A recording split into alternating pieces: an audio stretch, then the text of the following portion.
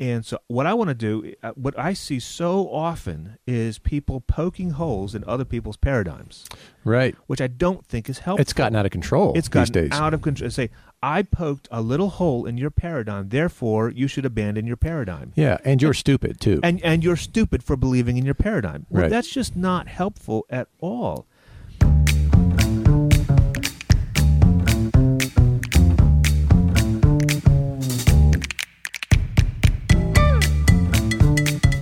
I'm William. I'm Dave. Dave is my pastor. Willie is a hospice chaplain. And we've been friends for more than 20 years. We've had thousands of conversations about things that matter and things that don't. So now we're inviting you to join in. Each week we pull a topic out of the hopper and talk about it. This is the Hopper Podcast.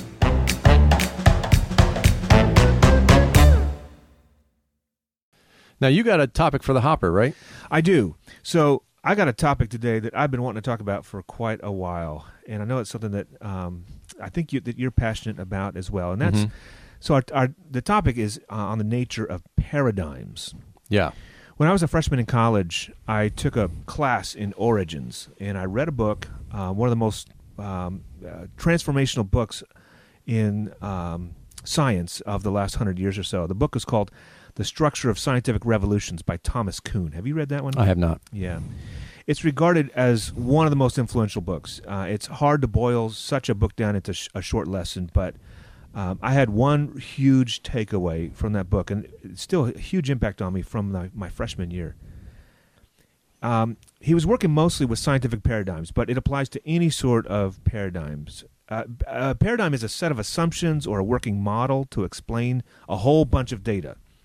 So this guy, Thomas Kuhn, he talks about like the geocentric paradigm of the universe, where the Earth is the center of everything, and everything revolves around the Earth, right? A long, long time ago, that's what scientists believe.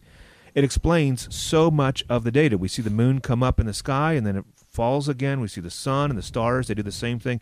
When you look at all that, you say, oh, they're all revolving around the Earth. Right. So it makes sense. That's the geocentric paradigm. And when ancient people adopted this paradigm, Christians came along and they said, well, that just makes sense. God created this world special with humans. God became a human in Jesus. So it just makes sense that we are the center and everything in the universe revolves around us. Right. Right? But then there were a few nagging questions in the scientific research, right? Because the moon's orbit around us, now that actually makes a lot of sense, but the sun's orbit seems to follow that, sort of, but the planets definitely are not. Right. The planets are not falling in line with everything else. And so people said, well, it's just that we don't understand it. They weren't sure. Until Copernicus and Galileo, they championed a new paradigm, right, that the sun is the center and we are one of many things that revolve around the sun. Right. That was almost impossible for people to believe at first because it's hard to change your paradigm. But that new heliocentric paradigm, sun-centered paradigm, it fit all the data way better than the geocentric paradigm. And eventually people saw the truth, and there was a massive shift, and now we all believe that the sun is the center of the universe, or not the universe, of the solar system, and that all the planets, we all revolve around it. And so the interesting thing that I want to talk about is how we shift paradigms. Right. And that's what he's trying to describe in the book. When someone has a paradigm about whatever it is, about personality theory or about the age of the universe or about how to interact with social media or about addictions or political parties or racism or whatever, right? Right. Generally speaking, if you're trying to change someone's paradigm, then poking holes in that paradigm does not help them to switch from one paradigm to another. All scholars before Copernicus, they knew that the planets didn't behave properly, according to the paradigm. And they knew that there was a hole in that paradigm. But it's the best explanation they had, so they kept with it. Right. Because it explains everything better than anything else. And the only way to switch is to have a better paradigm that fits the data better. And so what I want to do, what I see so often is people poking holes in other people's paradigms. Right. Which I don't think is helpful. It's gotten out of control It's gotten these days. out of control. Say, I poked a little hole in your paradigm, therefore you should abandon your paradigm. Yeah, and you're stupid, too. And you're stupid for believing in your paradigm. Well, Right. That's just not helpful at all.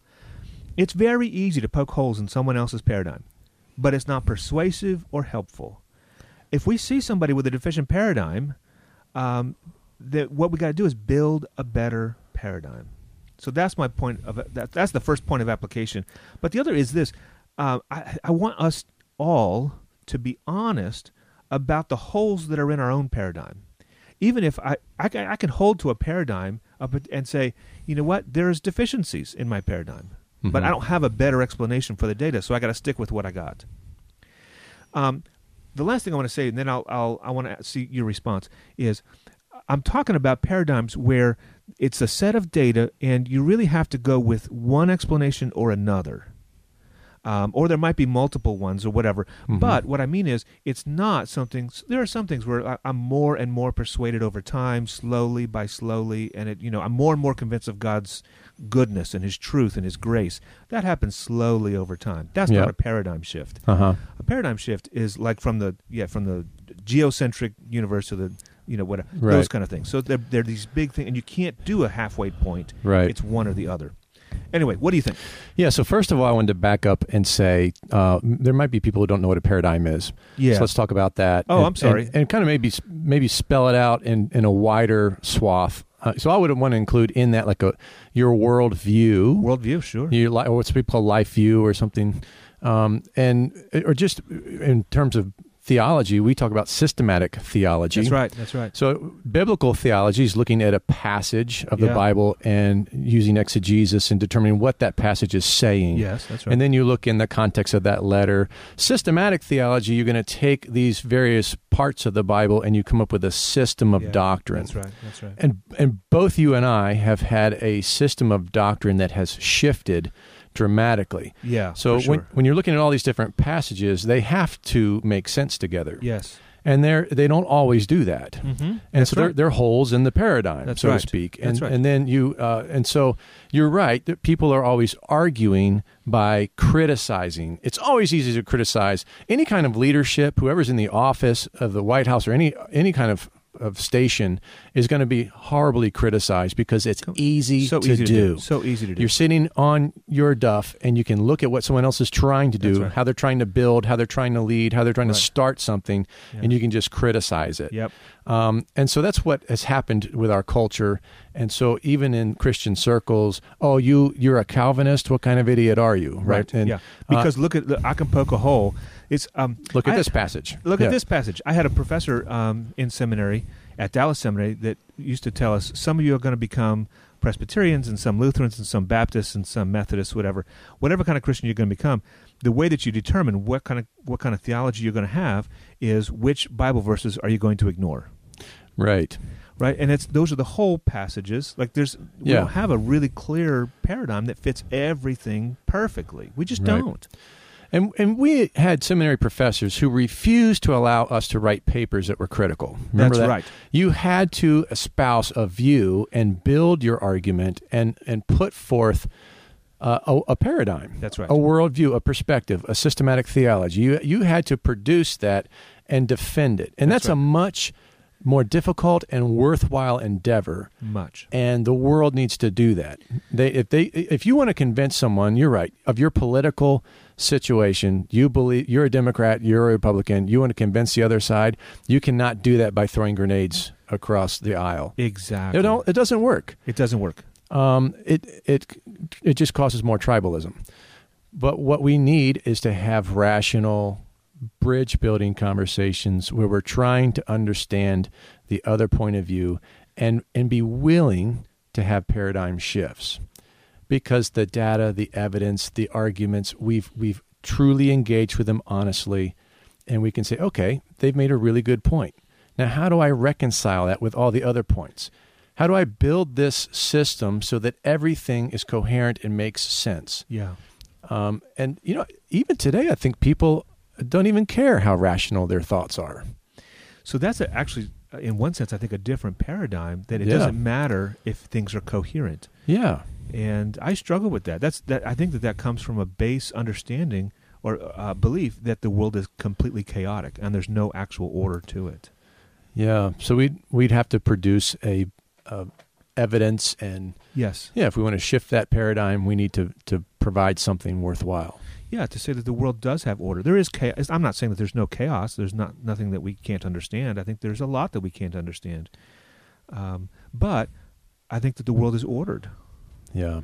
Yeah. Wasn't it Schaeffer that talked about apologetics in terms of pointing out people's inconsistencies? Yes, that's right. And that, he said, was a risky business and needed to be done with utmost care. Yes. And that's kind of what we're talking about. If that's all that you do, that's problematic. Completely. But it can be part of your conversation if you are providing an alternative that makes more sense. Yes.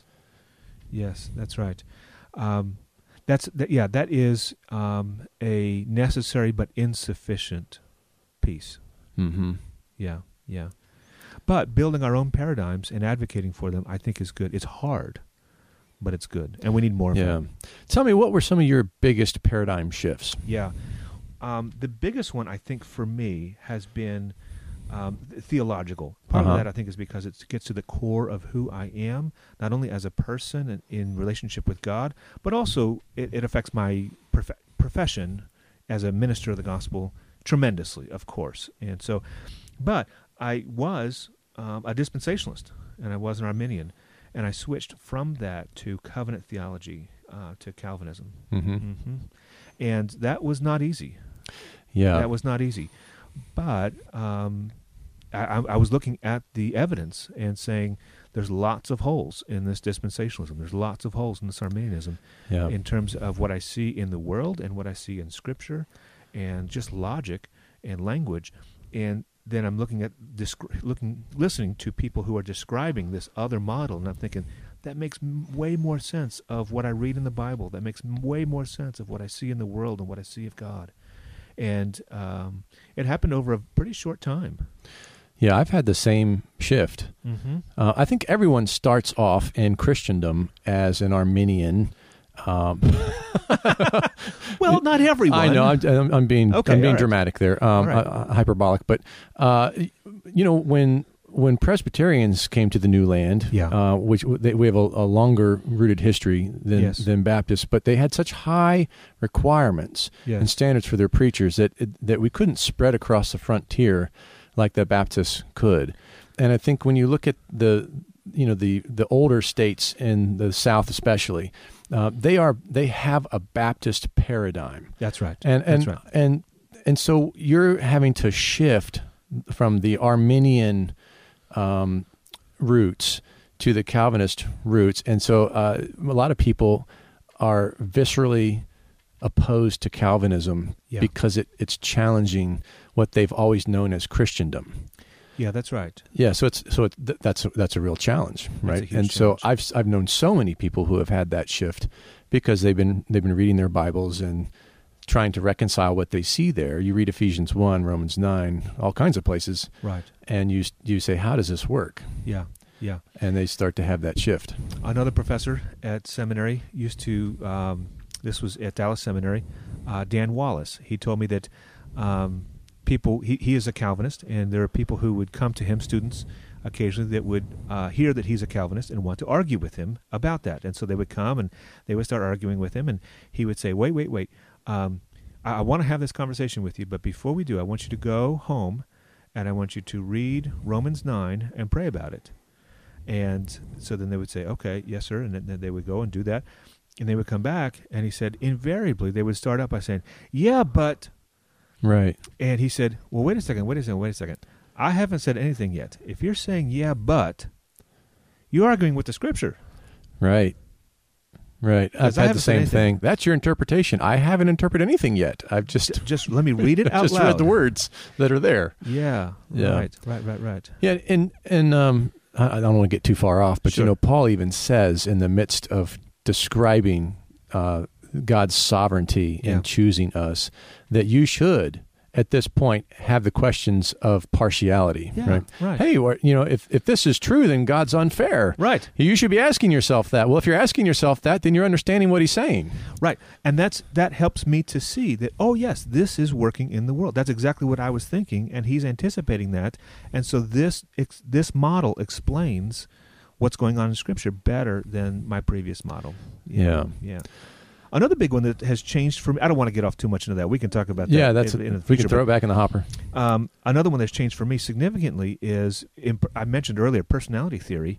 So thinking about personalities, I used to really when I first heard about the DISC system, DISC, Right. of personalities that goes back to Aristotle, I think. Ancient Greeks for sure. Mm-hmm. I loved it. I mean, to categorize people that way and to think about how to interact with folks, and it was so helpful. And I see Jesus doing the same thing. And then, but there were times when, like for me personally, I'm either a C or a D, but I'm not sure which. And I don't really fit squarely as a C, and I don't really fit squarely as a D either. Right. But I'm certainly not an I or an S. And it didn't quite fit, but it was the best I had, so that's what I had. Then later on, I learned about Myers-Briggs, and I really went into that one. And, oh, my goodness, when I read about the INTJ with Myers-Briggs, that fits me to a T, to a T. And so then all of a sudden, like, oh, this explains the data of my experience way better than the DISC system. Which, when I read the DISC system, was like, oh, this explains everything. It's awesome. But then, okay, something but there's better holes, came along. but something better came along. Uh-huh. Yeah. Have you interacted with the personality systems at all? I've taken numerous personality tests, Sure. and I don't lock into anyone in particular. Yeah. And it seems to change based on the circumstance. So, they say, I want you to think about a certain context when you take this exam.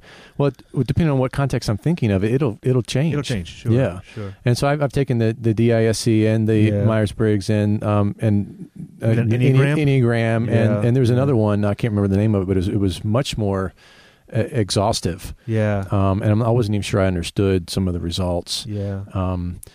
But they're interesting. Yeah. I take interest in them, but I kind of hold them loosely. Sure. And another thing, we're dynamic people. We do change, and we get sanctified, and things improve, and areas where we're just overboard start to calm down. Yeah, and that's by God's grace.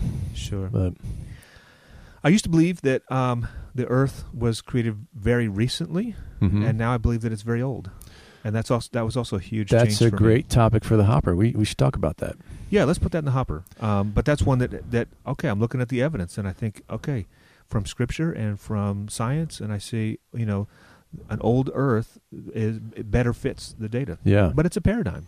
Right. And that was a paradigm shift for me. Let's build better paradigms rather than blowing holes in other people's paradigms. I think that's a good point.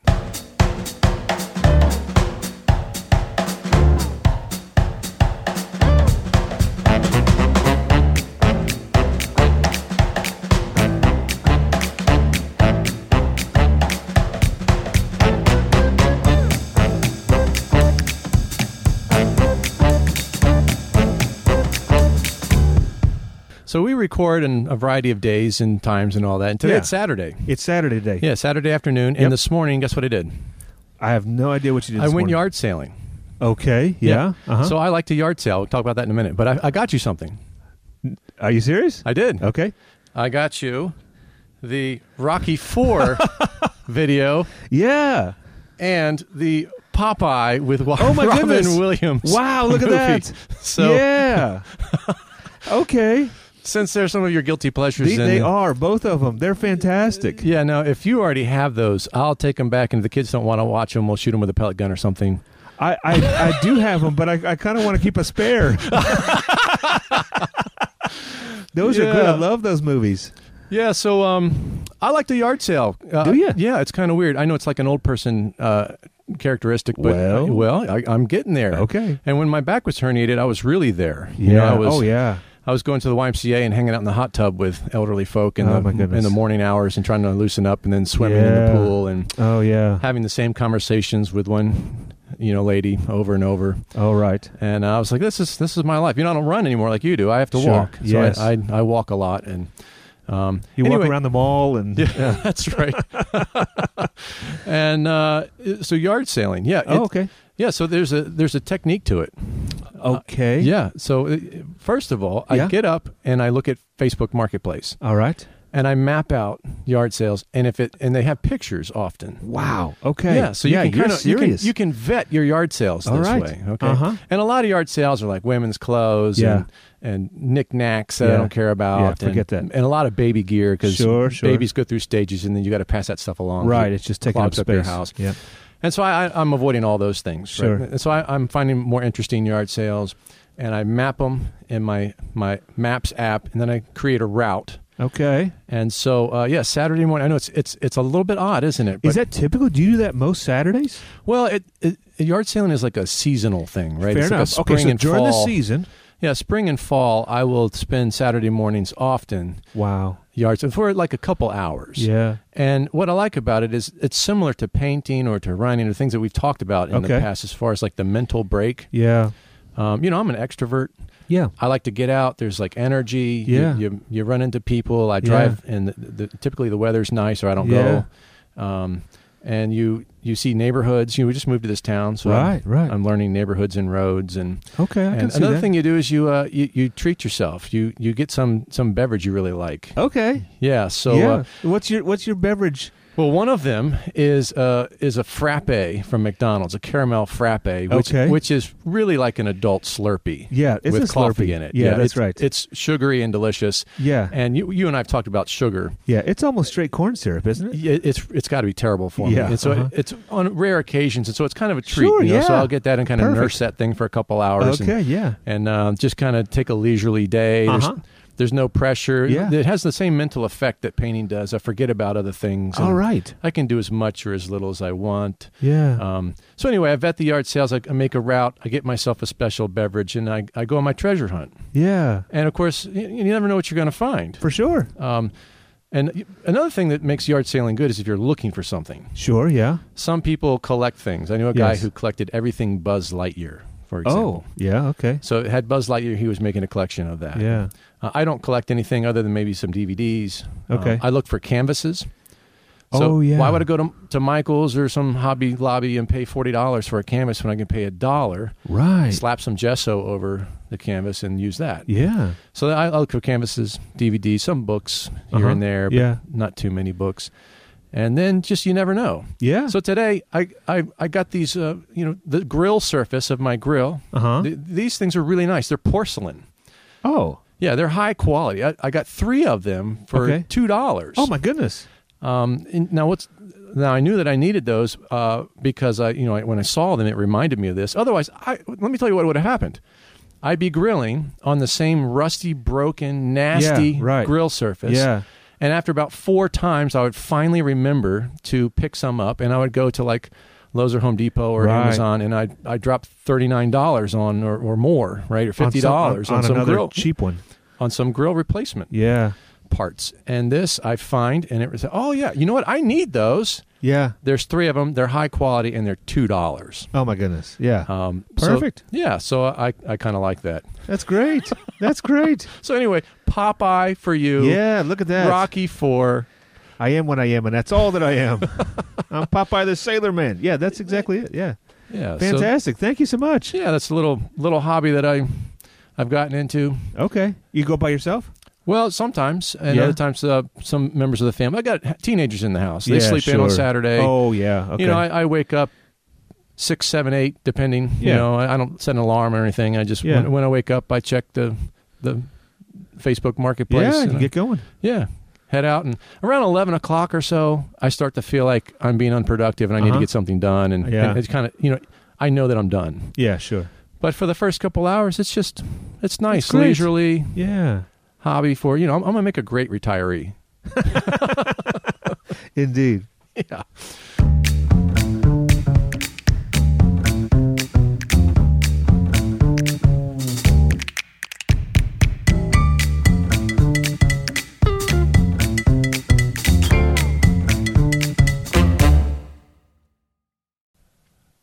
Yeah, so speaking of paradigm shifts, I just got you your one of your favorite movies there, Rocky IV. Rocky IV. Yeah, did you have a paradigm shift from watching that movie? Did you did you learn to love Russians during the Cold War?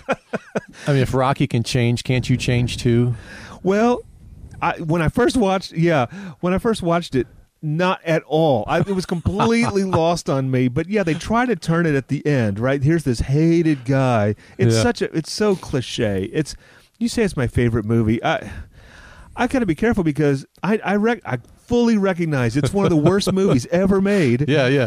And yet I love it Right. because it is so cheesy and so cliche. But okay, so they got this horrible Russian guy, right? Dolph. Yeah, that's right. Dolph Lundgren, is that his name? Yeah. I think so. He's not actually Russian, though, but no, he's not. He was playing the Russian. Right. He had like one line, right? Yeah, I must it was break you. Yeah. If he dies, he dies. It's horrible, and I just love it so much. It's anyway. But they tried at the end to make him, even though he's been like this evil character this entire time, they tried to soften him a little bit, right? So he turns a little bit, and he recognizes in the ring on the last, he recognizes that he is being controlled by the political. You know what changed his paradigm?